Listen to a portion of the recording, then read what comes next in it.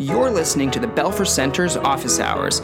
Watch highlights from this and other Office Hours interviews on YouTube at youtube.com/BelferCenter. I chatted with Representative Mike Rogers, who is a national security commentator on CNN, where he also hosts a TV series called Declassified: The Untold Stories of American Spies. Representative Rogers previously served 14 years in Congress, ultimately chairing the House Intelligence Committee from 2011 to 2015.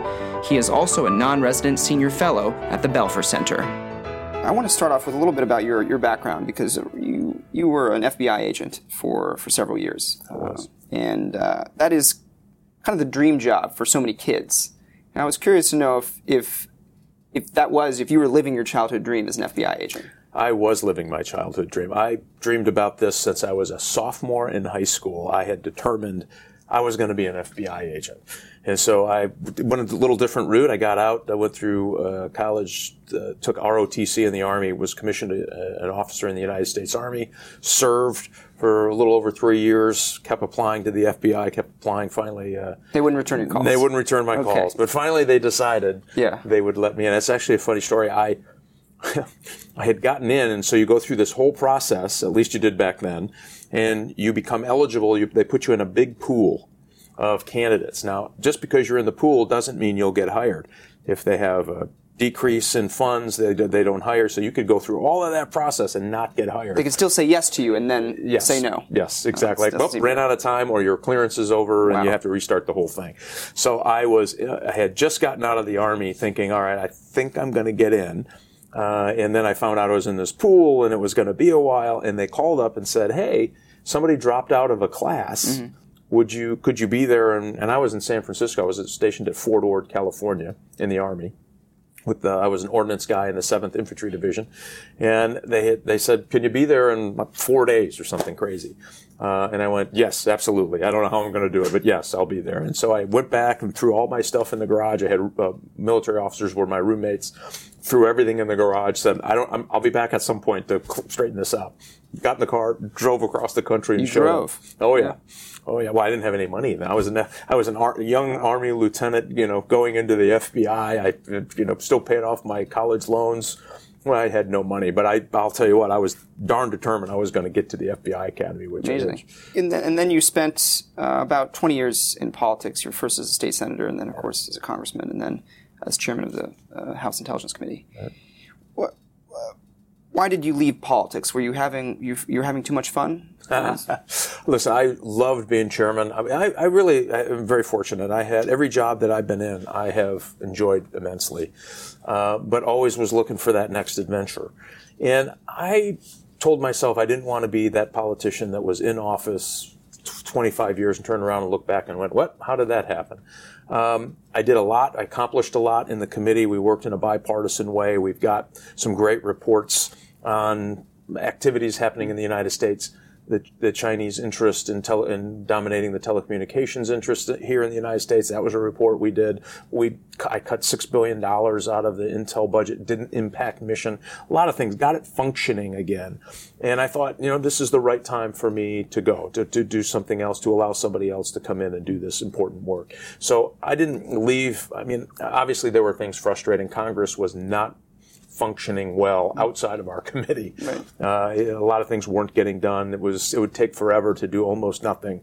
And so I decided I was going to apply, all the things that I've learned over my lifetime and all the international travel in it, which was phenomenal, and apply it to trying to get out and find different platforms to communicate issues of interest to me.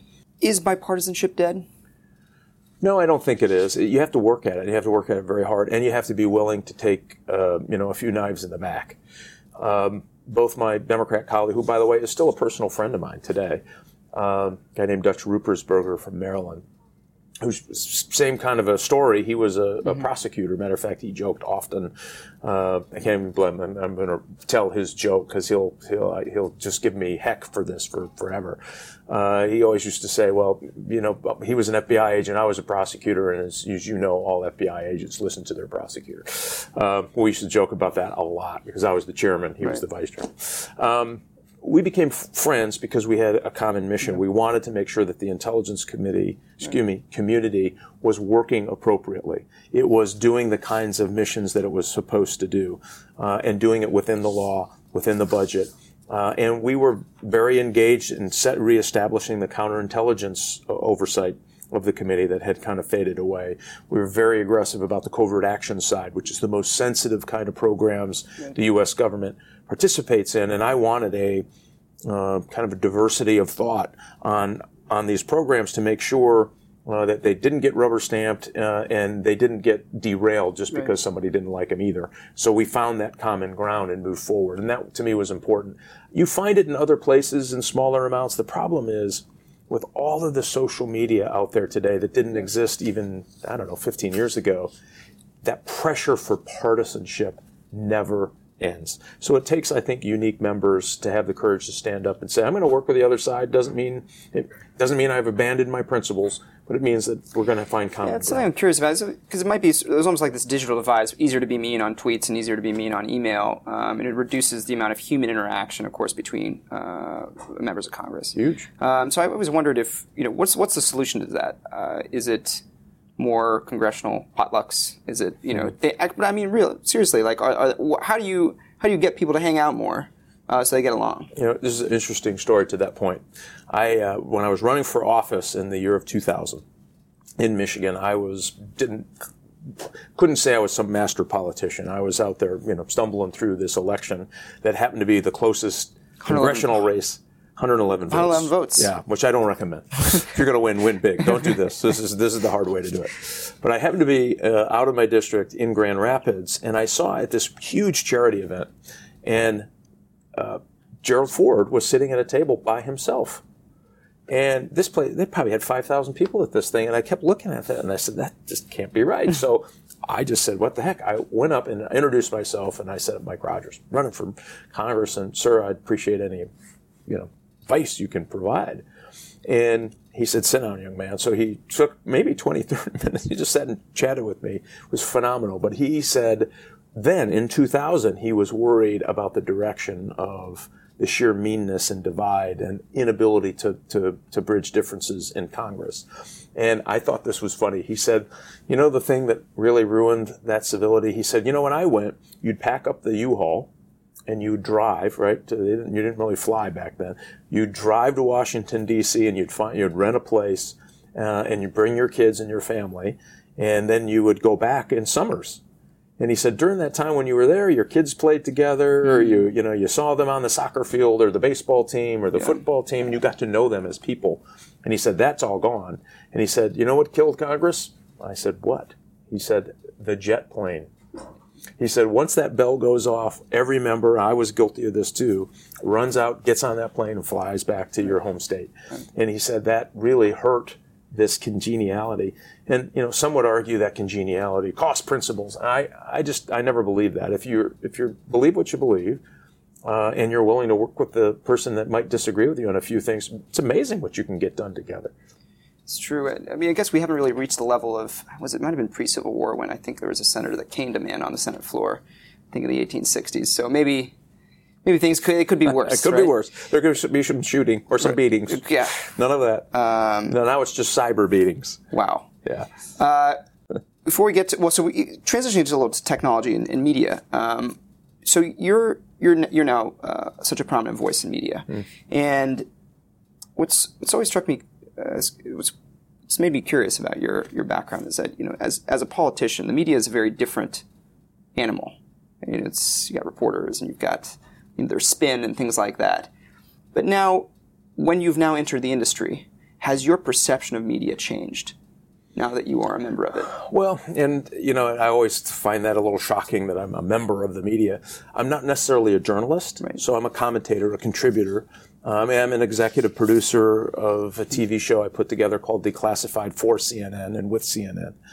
I don't know if I see myself as part of it. I guess I am. I guess I have to get over this. Just the same way. You gotta own it. Yeah, just the same way I used to say I wasn't a politician, but I guess I was.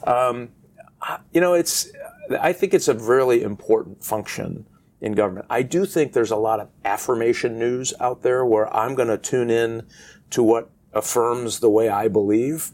versus challenges me to think through a problem. I worry a little bit about that, and I think that's a result of all the ways you can get media now. It's not just flick on the nightly news on NBC or the cable news with CNN or Fox or MSNBC. And so we're finding this drift where people are going to where they're hearing things that they want to hear about the news of the day. Echo chamber. Absolutely. I call it affirmation news. And okay. Can we get away from that? Can we challenge ourselves? I hope so. I don't see it happening anytime soon. I think you're going to see more of this versus less of it. And that worries me. It worries me about the dialogue in America, because a lot of that does result in, when these members go home, people screaming at them with at the top of their lungs in a way that person wouldn't do that anywhere else. And that worries me a little bit, that we've lost that notion that even though we disagree, we can talk it through. That to me is important. Well, what's interesting here is, and there's also, of course, it's in the news every day about false news and fake news and all that sort of stuff. What's the role of, or what do you think the role is of private industry like Facebook or Twitter? Because on the one hand, I feel there's almost like this obligation to society to reduce the promotion of clear falsehoods and lies. On the other hand, it's it's limiting speech. So where do you see the role of private industry in this? I mean, you run into the same question. When does the government get to say what you can say and not say? And when does private sector get to say what you can and can't say, right? I mean, it's the same equation, and it's difficult. And boy, does that get people fired up. But I'll give you a great example why we need to be worried about this. The Russians, we believe the Russians, let me qualify that, were engaged in an information operation campaign through trying to plant a false story in Lithuania when the Germans were going to handle the Lithuanian end of showing the Russians that NATO was alive and well. So they sent about 1,000 troops. Lo and behold, there was a story circulating right after they got there that 15 German men, or some number, I may be wrong about the number, raped a young girl. And, of course, outrage ensues. Come to find out, it wasn't true. It wasn't true at all. And looks like the nation state of Russia decided that they were going to cause problems for these NATO troops operating in Latvia and Lithuania and Estonia. And so you think about that, this is a whole new level of what false information, and it's crept into politics as well, where false stories attack good American candidates, even if I disagree with them. Right. Let me disagree with them on their policy, not because there's a story that somebody's trying to influence the outcome of an election.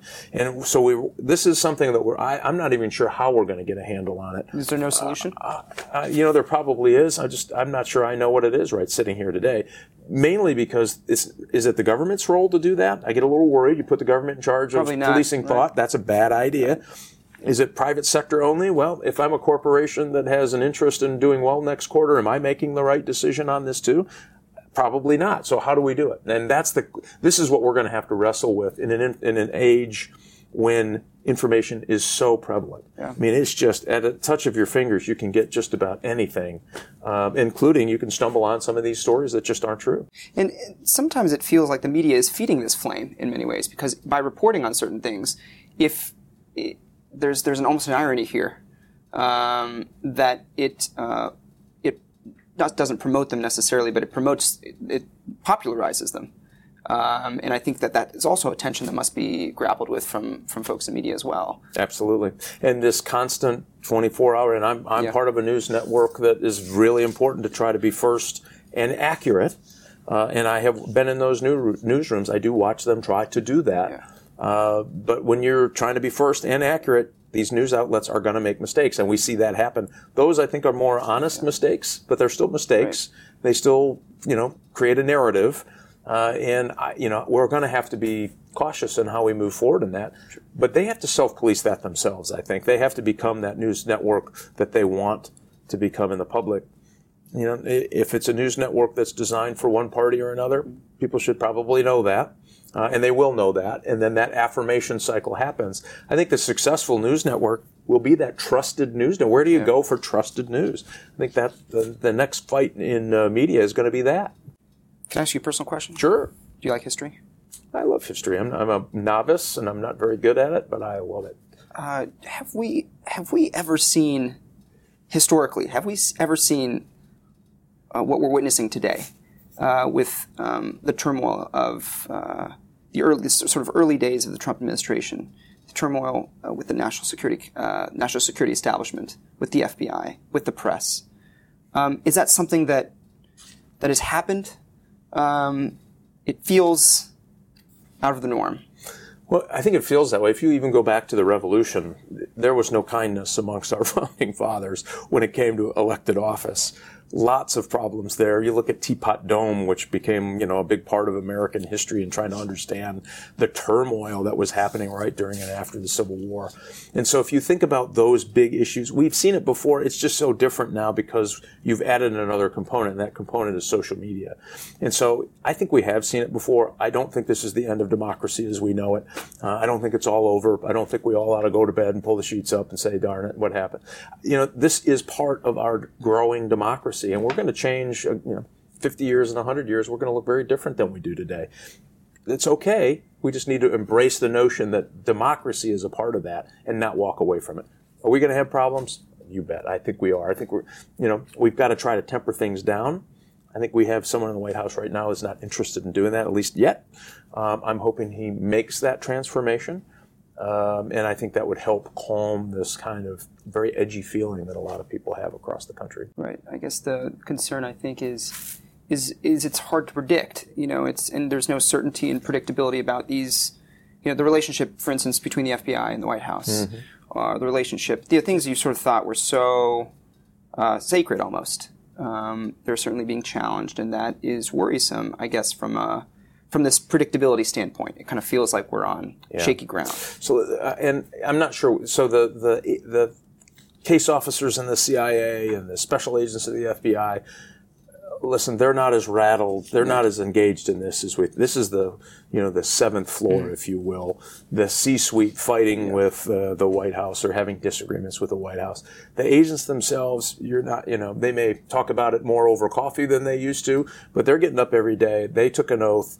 They believe in that badge that they carry. I mean, I've been a part of that culture, and it's a good, strong culture that breeds integrity. It really does. Does that mean you're suggesting almost that the leaks are coming from the top rather than they're coming from your middle or lower? I think a lot of those, this is Mike Rogers talking. I think they came out of Department of Justice, not necessarily the FBI, the working agents.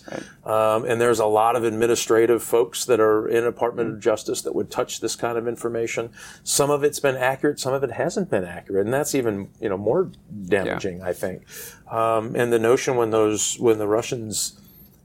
We believe the Russians, allegedly the Russians, took the emails from off of Podesta's server. Some of that showed that Department of Justice was leaking criminal case information to influence something. Boy, we can't tolerate that. We should never, if it's your candidate or not your candidate, we should never tolerate that. That is the one thing that separates our justice system from anyone else in the world. Right? You can count on that Lady Justice is blind. Yeah. And when we lose that, and now you have leaks, all of this needs to stop. It just is not healthy for the United States. It's not healthy for our law enforcement community or our intelligence community to keep this up. And both ways. There's shooting going on both ways, and it just should stop. We just got a couple minutes left. I do want to get to the show. Yeah. So you have an amazing show on CNN called Declassified, The Untold Stories of American Spies. It's amazing. Everyone should watch it. Thank you. There's some great historical, enriching historical narratives. And record it and watch it twice. Do you know a good spy when you see one? Oh boy, I've been around spies before, people who aren't friendly to the United States. The big kerfuffle over this ambassador from the Russian Federation here. I've met with him twice, including one time. He invited me to lunch, of which I went. And he has a personal residence that has this huge old ballroom. Think of the 1800s when they were building these great big houses in Washington, D.C. for entertaining. Had a huge ballroom. And it was just us on this little two-seat table right in the middle of it. It was the oddest thing. It was, a little bit. I think it was designed that way. And he had one of those little buzzers. So and I don't even know where these folks came from, but when the next course or whatever would come, he'd hit the buzzer and they'd come out of nowhere and the plates would be gone and the new food would be down. It was fascinating. Did you feel like you were in a Bond movie?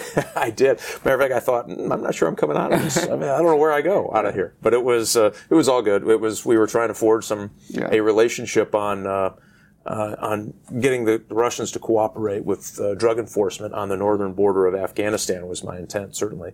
But, and of course, my time in the FBI and my time as chairman. You get to see and... What are the characteristics? Do you think I'd make a good spy? It depends, you got to be personal. Okay. Personable, excuse me. And I guess you do have to be personal, too. And it's really about, being a good spy is about having the ability to think on your feet, to be able to operate by yourself in pretty dangerous circumstances, and have the wit and kind of savvy to engage in conversations. And at the end of the day, you're selling the United States and what we stand for to someone so that they would commit an act of treason in their country to help our country. Right. That's a big deal. And so you could be a great spy. But remember what you're asking someone to do. It really does take the right person to be able to walk in and know. Misleading, you can help mislead. You can. There's probably some manipulation that you learn along the way. Yeah, you're learning to manipulate them in a certain way, clearly. And at the end of the day, you are asking them to risk their lives for their country and do something very, very, very dangerous. You're asking them to risk their lives not for their country, for your country. For our country, right? Yeah, exactly. And so it does take a special person. The training helps you get there, but you could be a good spy. I'll take that as a compliment. Who's your favorite spy of all time? Barack Obama? Barack Obama. I wouldn't qualify. Favorite spy? I have to tell you, I have a great spy. Marty Peterson is my favorite spy of all time. Tell us about Marty. Marty Peterson was the first woman CIA officer who went to Moscow and ran a very senior agent for the United States of America. And I love the story on how she got there, too. So she was... got her college degree. This was a time when women were not normally hired by the CIA to be case officers. And she had gotten her degree. She married someone who was a CIA officer. He got posted in Vietnam. He was killed by the Russians, or they believed that the missile was a Russian missile, shot his plane down over Laos, killed him. So she comes back and obviously distraught, and she goes to the CIA and says, I want to be a case officer. And they say, sorry, we don't hire women case officers, but we have a great secretary's job. And she kicked the desk and said, no, I think she spoke 2 or 3 languages at the time. So she goes through this process, and think of that. Then she gets sent to Moscow to run a very senior agent. And lived through some pretty tough times there, ended up getting caught not because of something that she did, but another mole in the U.S. government gave up her asset, and her asset, they caught them in the act of meeting and transferring information on a bridge in Moscow. Correct me if I'm wrong, but this is the substance of one of the episodes. It is. So I don't want to ruin it for our viewers. We want to talk to you more about that. We won't tell you how it ends. Exactly. But I'll tell you, she was a great American spy. And, amazing. Through these series, and this is one of the things I learned over this time, both as an FBI agent and as chairman, there are some great stories. So people have some, I think, misperceptions of what being a spy is, or the kinds of hard work it goes to go into what the small details really matter. You have to think through these things. And so a lot of those cases, if you go through those cases, it'll give you from their perspective what they were going through. They get a little scared too. Right? It's not all martinis and Aston Martins. Like James Bond will have you believe, right? It actually can be tough sometimes. It can be tough, right. And she said she drank beer in Moscow. She didn't have a martini. Well, Mike, thanks so much for joining us. Thank you very much. Excellent. I really appreciate it. Thank you. Office Hours was produced by the Belfer Center for Science and International Affairs at Harvard's Kennedy School of Government.